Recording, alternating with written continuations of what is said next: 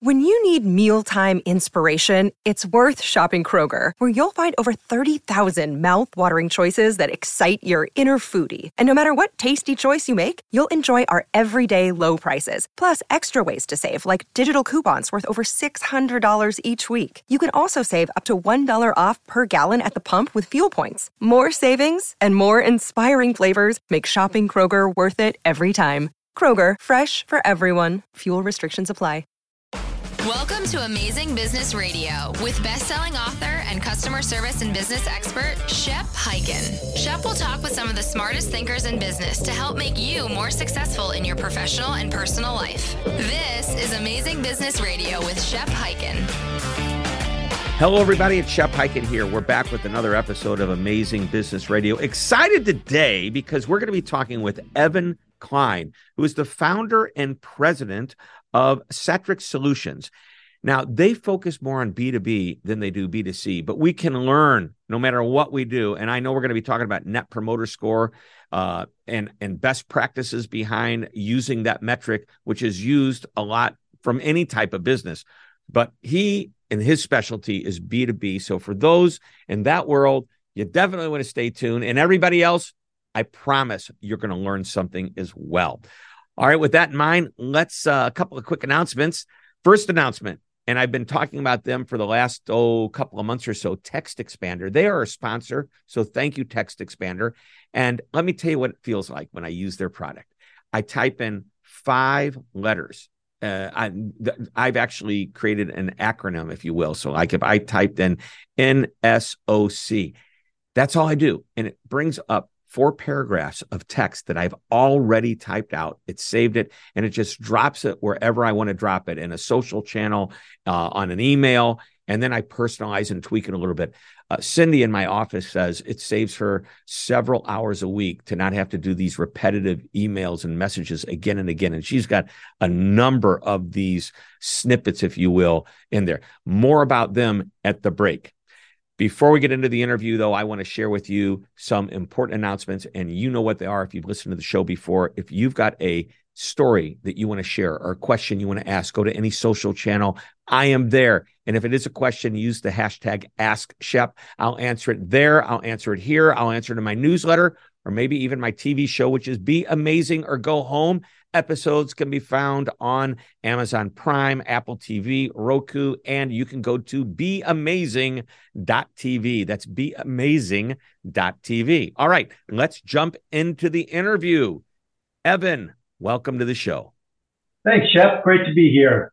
Well, I'm excited. We're going to be talking about a lot of what you do is B2B, business to business. And so much of what we talk about is very general, and it probably leans more toward business to consumer. So I'm excited to go more to the business to business angle. And by the way, for those listening, do not say, oh, not for me. No, I guarantee you that what we talk about today will apply to any type of business you're in, even though we're going to be focusing on some of the B2B companies, because they feel like, oh, Shep, you leave us out so many times. Not today. So Evan, you do quite a bit at Citrix Solutions. It's the double S. You do all types of customer satisfaction surveys. You do a lot with NPS, Net Promoter Score. You help with CABs, customer advisory boards. You do lots of different services for your clients. Why don't you give us like your quick elevator pitch? We just got on. We're on the ground floor, and you push number 10, and I'm looking at you and go, so what are you here for? Tell me what you do. That sounds good, Chef. We are a customer experience and employee engagement consulting firm. And so we work, as you noted, with B2B companies primarily, and allowing them to keep their finger on the pulse of customer and employee sentiment. So if you think about, for example, the customer journey, there are key touch points or moments of truth that we all talk about. There are opportunities to establish listening posts at each one of those key touch points. And so you mentioned a few of the programs that we offer. So around sales, for example, sales win-loss, post-onboarding implementation surveys, net promoter, advisory boards, all opportunities to gather very valuable and actionable feedback from your customers. That's great. And you specialize in the B2B world, manufacturing. What areas do you go into outside? And rather than me list, let me just ask. Yes, it is mostly software, actually. So Okay. probably 60% of our clients are software, then there's professional services, manufacturing. So quite a number of industries, financial services, healthcare, but mostly software. Great, great. All right, so we're going to talk a little bit about NPS. And when I talk to larger companies, uh, they say who sell B2B, they say, well, our customer base is very small. So the NPS score is, sure, we'd love to know that they'd be willing to recommend us. By the way, NPS Net Promoter Score, which is the question on the scale of 0 to 10, what's the likelihood that you would recommend us? By the way, you and I were talking about Fred Reichelt, who we interviewed on the show a while back. And Fred said, it doesn't even have to be 0 to 10. It's the whole idea behind what you're trying to achieve. And it just happens to be that's how it all started. So, yes, businesses typically have a much smaller customer gap, except some of those software companies, I'll bet, have tens of thousands of subscribers that might be in their businesses. But typically, they're not like a consumer. Let's talk a little bit about, first of all, your definition of NPS. Did I nail it for you, or you want to expand on that? Yeah, the customer loyalty metric that's based on the likely to recommend question. So it is quite simple. And one of the reasons we love it is because it's easy to convey the notion of net promoter and why it's important and what customer loyalty means to your employee base. That's a big part of having a successful net promoter program in B2B is making sure all of your employees are aligned and understand their role in the process of delivering an exceptional service experience. And net promoter is quite a simple construct that enables you to do that. Yep. Now, you said all employees. Do you really mean all employees or just employees on the front line? Oh, it's all employees, Chef. And so, the front line is obviously important, but everybody has an opportunity to take action based on the feedback of your customers. Think about the folks who are in product development or, in marketing, who are in sales. They're all listening closely and then leveraging the feedback to think about what their role, how it could change, how they can enhance the customer experience. So definitely we mean all employees. What about somebody that might be in a warehouse that does nothing but pack a box and ship? Yeah, well, think about it. If they don't pack the box properly, right, or if something breaks down, if there's an issue there, that could ultimately impact the customer experience. Boom. So I think you said it well. Everybody. And that means everyone, from a guy in a warehouse to the person in the mailroom, to the CEO and everybody in between, is involved in creating a good customer experience. Mm-hmm. By the way, I think that transfers over to any type of business, not just the B2B world. True. Very true. That's what we're talking about. That's perfect. So how does NPS differ from B2B versus B2C? Well, quite a few ways, actually. So if you think about it in B2C, we're all individual consumers, right? We buy things, we go to restaurants, we go to hotels. We all get surveyed. And so I think, the important element around surveys is, why should I bother taking a survey? What's in it for me? And it's a little bit hard to wrap your arms around the fact that, a giant corporation, after, staying at a hotel or renting a car, if I respond to the survey, are they really going to act on it? It's going to improve my experience the next time. In B2B, it's much more sort of one-to-one. That your feedback absolutely has an opportunity to affect the experience you have with that company. Think about a software company. If you provide feedback around the feature functionality of the tool that you're using, the company, if they're doing it right, is absolutely listening and could very well alter the product roadmap to improve upon the feature functionality going forward. So there's definitely that what's in it for me that hopefully encourages people to respond. And also in B2B, there's a greater opportunity to close the loop, to follow up with customers after they respond to the survey, or if they don't, so that you can have a deeper conversation with them and really dig in a lot more than the survey enables you to do. So those are just a few, but there's quite a few other differences in B2B and B2C. I'll list just one more, Chef, is that in Net Promoter world, it's really a 2-question survey. And in B2C, that's what a lot of companies do. They adopt this likely to recommend and the open end that follows. In B2B, you have an opportunity to ask more questions, not overly burden your customers with a 30-question survey, but you could certainly go beyond the 2 questions. And in fact, many of our clients do that because these people are spending tens of thousands, if not hundreds of thousands of dollars.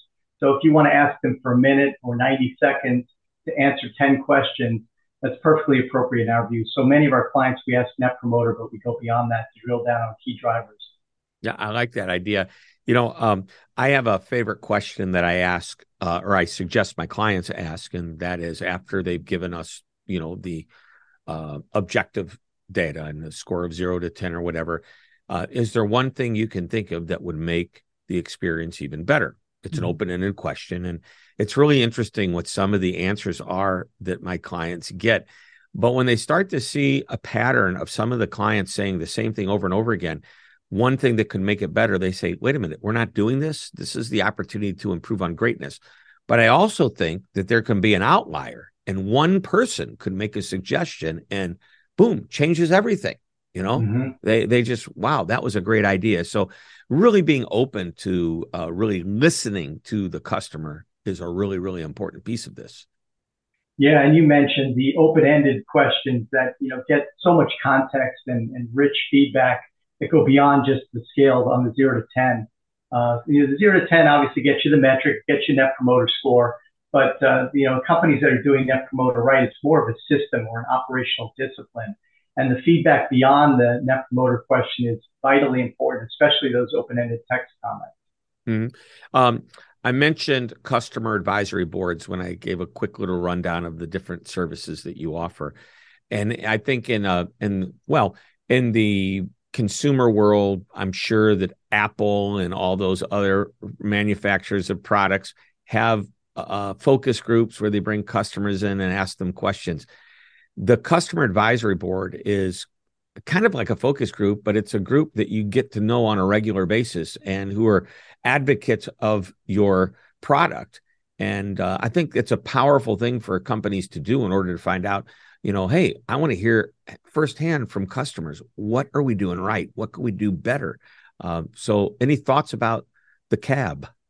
Yeah, well, and you mentioned it firsthand. I mean, direct link to the voice of the customer. You have the entire leadership team of the host company in the room, and they're asking very strategic and thoughtful questions and having dialogue with their important customers. Imagine 15 or so of some of your most important customer accounts with the decision makers, the people who are really deciding on budgets and signing the contract. And so, spending 3, 4, 5 hours with them multiple times a year, you can imagine how much robust and valuable insight you can get on a range of topics. So such a powerful program in the world of customer experience. Right. I love that.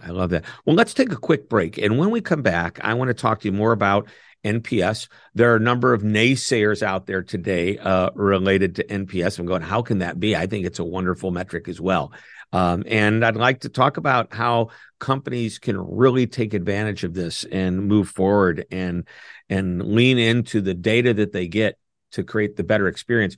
So we're going to take a short break. When we come back, we're going to have more time with Evan Klein, the founder and president of Satrix Solutions. Don't go away. We're coming right back. Let's talk about Text Expander, a tool that allows your team to eliminate repetitive typing with just a few keystrokes. Anything you type over and over, such as customer responses, will be at your team's fingertips, so they have the power to do what they do best, just faster. Quickly reply to emails and chats from a library of responses that you create, completing answers to common questions and issues. Your entire team stays on the same page with the same common responses that can be personalized on the fly. And it's simple to use. Type commonly used content into a text expander snippet and give it an abbreviation of just a few letters and symbols. Share the snippet with the team. When you type the abbreviation, it triggers the snippet and the content expands anywhere you type, including email, chat, or social media.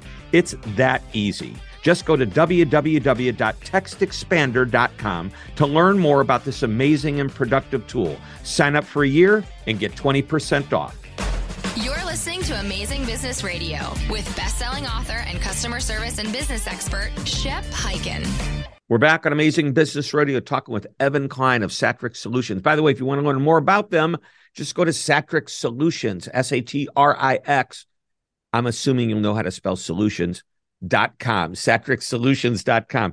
Evan, I know I love Net Promoter Score. And the idea behind it is, as we talked about, is you want to find out what's the likelihood to recommend. When people are saying, I'm very likely to recommend you because I had a great experience, that's really why they're saying it. They like your product, they like the experience, and they're more than happy to do so.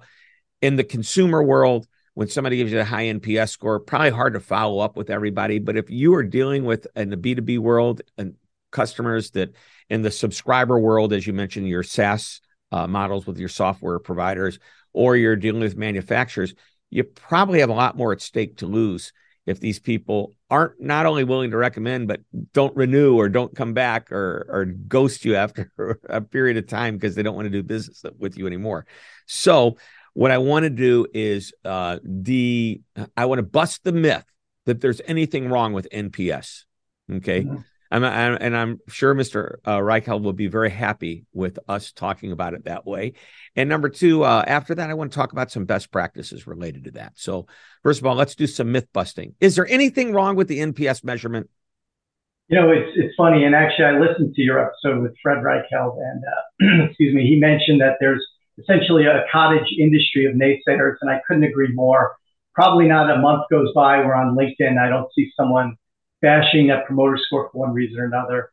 And, my point of view on that is it's probably emanating from companies or individuals with two situations. One is that they're not applying best practices, so they're probably not generating as much value.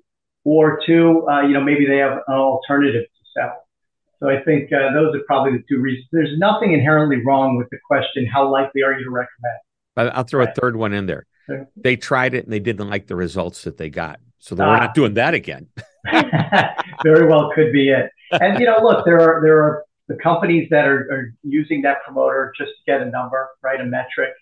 And if that's all you're doing with it, then, certainly you're leaving a lot of opportunity on the table and you might not find as much value in it.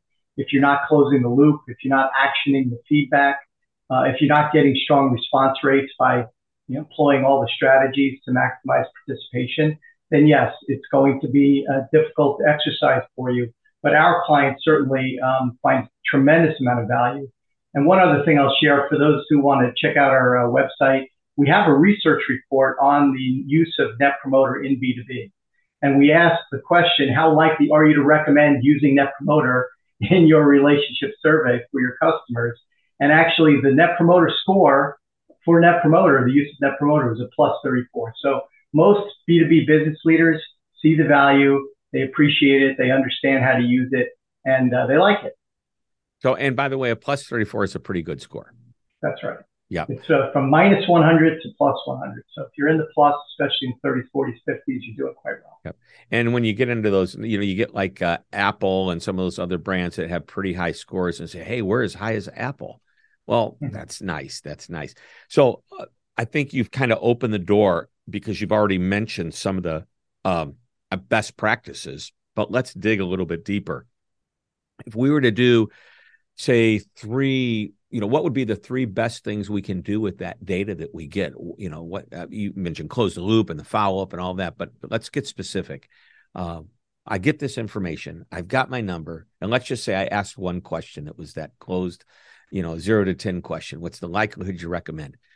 What is your recommendation on what we do with that likelihood to recommend number? Yeah, well, if you're just doing a 1 or 2 question survey, it requires more effort to close the loop. Because if you see someone who responded with a 5 or a 6 that falls into the tractor camp, you have to follow up and you have to dig into exactly why they feel that way. They might offer some context in the open end, right? And you can analyze the themes and patterns across all of the feedback you've received from all of your customers. But it probably does require you to spend more time with them in that follow-up endeavor to really probe and understand their frustration. Now, on the positive side, with your promoters, you have to mobilize your promoters. You have to activate them, right? And I've heard you say this on previous episodes as well. If they say they're likely to recommend, call them up and ask them, who exactly. would you recommend me to? So, very good. That's called mobilizing your promoters and also leveraging them for marketing purposes, testimonials, case studies, things of that nature. So, there's tons of feedback that's going to influence your product roadmap, maybe your service delivery model, how you invest in the year ahead. Maybe support channels can be changed or fixed or added. So there's so many ways that this feedback can be leveraged and is in the companies that are doing it right. But importantly, Chef, you can't really get there unless you have strong response rates from the right people. So you have to invite the right contacts, make sure you have a customer contact list, which includes all the personas and key contact roles. You have to maximize participation so you have really solid, representative, and statistically valid data. And then you have to action on it. You have to use it to improve the experience so that when you go back to them the next time, they recognize that this is not just a check the box exercise. It's something you're truly, as an organization, committed to. And they realize their feedback is being listened to and heard. Yep. If you want your customers to continue to give you feedback, show them that you're doing something with the feedback. Exactly. Yeah. Exactly. That's key. I mean, that is one of the most prominent drivers of a successful Net Promoter Program, because we're all over surveyed these days. And, people can make a distinction between a company that just sends a survey because they feel they have to, and companies that are truly invested in voice of customer driven change. So I think that's some of the differentiators there for companies that are doing it right. I'm looking right now for my report. We did a whole section on surveys this year. And what was really interesting to me is that the survey fatigue issue that's out there, people getting so much, they're inundated with surveys. So at the end of the day, I have a whole section on here. I just want to share with you some of these stats. Oh gosh, come on. If I can't, nope, that's not it. Don't make me wait. Respect my time, communication. Well, I probably ought to look in the table of contents. And there we go. Surveys, the importance of there we go. All the way back on page 28. By the way, our report is available free of charge. All you have to do is go to Heiken.com and just click on research and you get it. Here we go. Page 28. I sure hope, or did I make a mistake? And I can tell the audience, I'm looking at this report, quite robust. It seems like there's a lot of valuable data in there. Well, thank you. Yeah, we took a lot of time. I think the hardest part isn't doing the survey. It's writing the notes and what I think is important and distilling it down. Do you know we have literally tens of thousands of lines of data because we break every question up and we interview well over 1,000 customers and we ask, even though it's like 26 questions, which is a long survey, we get a lot of information sometimes within each question. Here's interesting. 44%, this is B2C. This is Gen Pop. 44% of customers say they always complete a customer satisfaction survey. I find I must ask the question the wrong way because I think that's crazy. Really? Because hardly any company's ever said, oh, yeah, we get almost half of our surveys returned. Right. In the B2B world, I'll bet the number is really pretty high, though, because you're very careful who you send it to. And sometimes you don't have a wide audience to send it to. Yeah. And if you're doing applying all these other best practices around maximizing survey response rates, you can absolutely hit 60, 70, 80% of your customer base represented in the survey data. Yeah. 21% say they never complete surveys. 34% say they're too long, so they just don't complete them. Here's one. 57% of customers assume the company won't make any changes based on the responses to the customer satisfaction survey. That's because there's no follow-up, what you just talked about a moment ago. Yeah, and unfortunately, too many companies prove them right?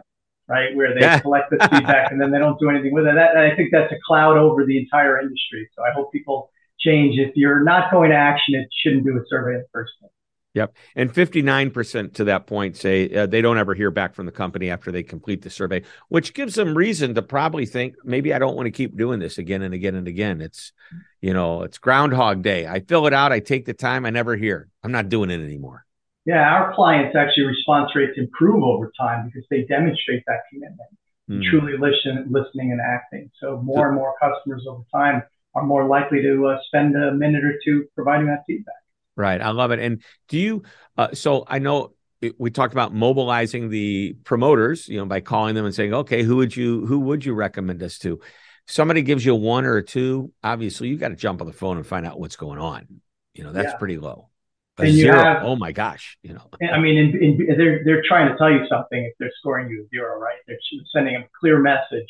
And the likely to renew question, similar that can be applied to the likely to recommend, is an important one in B2B, and can give you tremendous insights there. And if a company is scoring you low on likely to recommend or likely to renew, you really need to connect with them within 48 hours, preferably even 24, because that account's at risk, and they might very well terminate the engagement.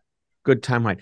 Do you recommend, depending upon the size of your audience, would you recommend a particular survey? I'm not specifically asking for the brand, but a program that will allow subsequent questions to change based on the question and how they answered it. Like if I give you on a scale of 0 to 10, what's the likelihood you'd recommend? And I put down a 10. Fantastic. I'm glad you were happy. Is there one thing you can think of that would make it even better? But if I put down a 6, is there one thing you can think of that would have made you give us a 7 or an 8? I mean, there's these different programs that allow those subsequent questions to change. Do you like that, or do you like to be consistent with everything? No, we do like that. I mean, consistency is important in some regards, but you have to have that dynamic approach, right? Where different questions are posed depending on their response to prior questions, or things branch so that different contacts see different sets of questions. As a simple example, you have a budget holder or a decision maker. They should not see the same questions as the user of the software. The user's experience is going to have, and they're going to have very different set of needs, the user will, than the decision maker will. So our surveys do get quite a bit complexity in them. The respondent doesn't experience that complexity, but on the design process up front, there has to be those considerations where you're right, dynamic questions are popped up, or branching happens so that different people see different questions in the survey. Right. And I'm right now, my head is heading toward you have a couple walks into an automotive dealership, and the car is for one or the other. Okay. One of them is the user, and the other one may or may not be, but let's say one is the economic buyer. Okay. Whoever is the one who has the job, and the other one is going to use the automobile. They're two completely different customers. And you've got to appeal to both of them. Ideally, you want the same result, but you have to appeal to them differently. And when you go to survey them and get information, you're probably talking to the economic buyer, you're going to ask about the value they receive. But to the end user, the one who's actually using and driving the automobile, you want to talk about the experience they're having. That's exactly right. And in B2B, that's one of the biggest sort of nuances of B2B. You have to look at things at an account level, and as well as at a contact level in different groups, because at an account, a customer account might have 10 different people that have a strong say over whether that customer is going to retain or renew their engagement with you. So you have to survey and ask feedback from different audiences, influencers, champions, decision makers, subject matter experts, users. That's why it's more complex and more nuanced in B2B than in B2C. Yep. All right. Well, believe it or not, we're over time, not just out of time. But what I want to do is end the same way I always do, and that is that one nugget of information. And I love that you have listened to the show before, because I warned you that I was going to ask you this question, and you said, "Oh yeah, I'm ready for that." So I can't wait for what you've been thinking about. Got to come prepared. There you go. So what is that one thing? I don't want to sound rehearsed. No, the one thing is companies survey their customers, but sometimes overlook the insights that their employees have. So don't forget about your employees' voice, and not around like employee engagement or how they feel about working with companies. That absolutely should be done. But what I'm referring to is ask them how they think the customers could be better served. Ask them if they're facing obstacles that ultimately impact the customer experience. There's a number of questions that you can ask your internal talent around the customer experience that will give you great insights. So don't forget about them. Well, and that is a powerful insight and a perfect one to end on. Evan, thanks for being on the show. Thanks, Chef. Really enjoyed it. All right, everybody, that wraps it up. Another episode of Amazing Business Radio. We will be back next week with another interview, and I promise it will be just as good as this one. Until that time, this is Chef Hyken, and I am reminding you to always be amazing. This podcast is a part of the C-Suite Radio Network. For more top business podcasts, visit c-suiteradio.com.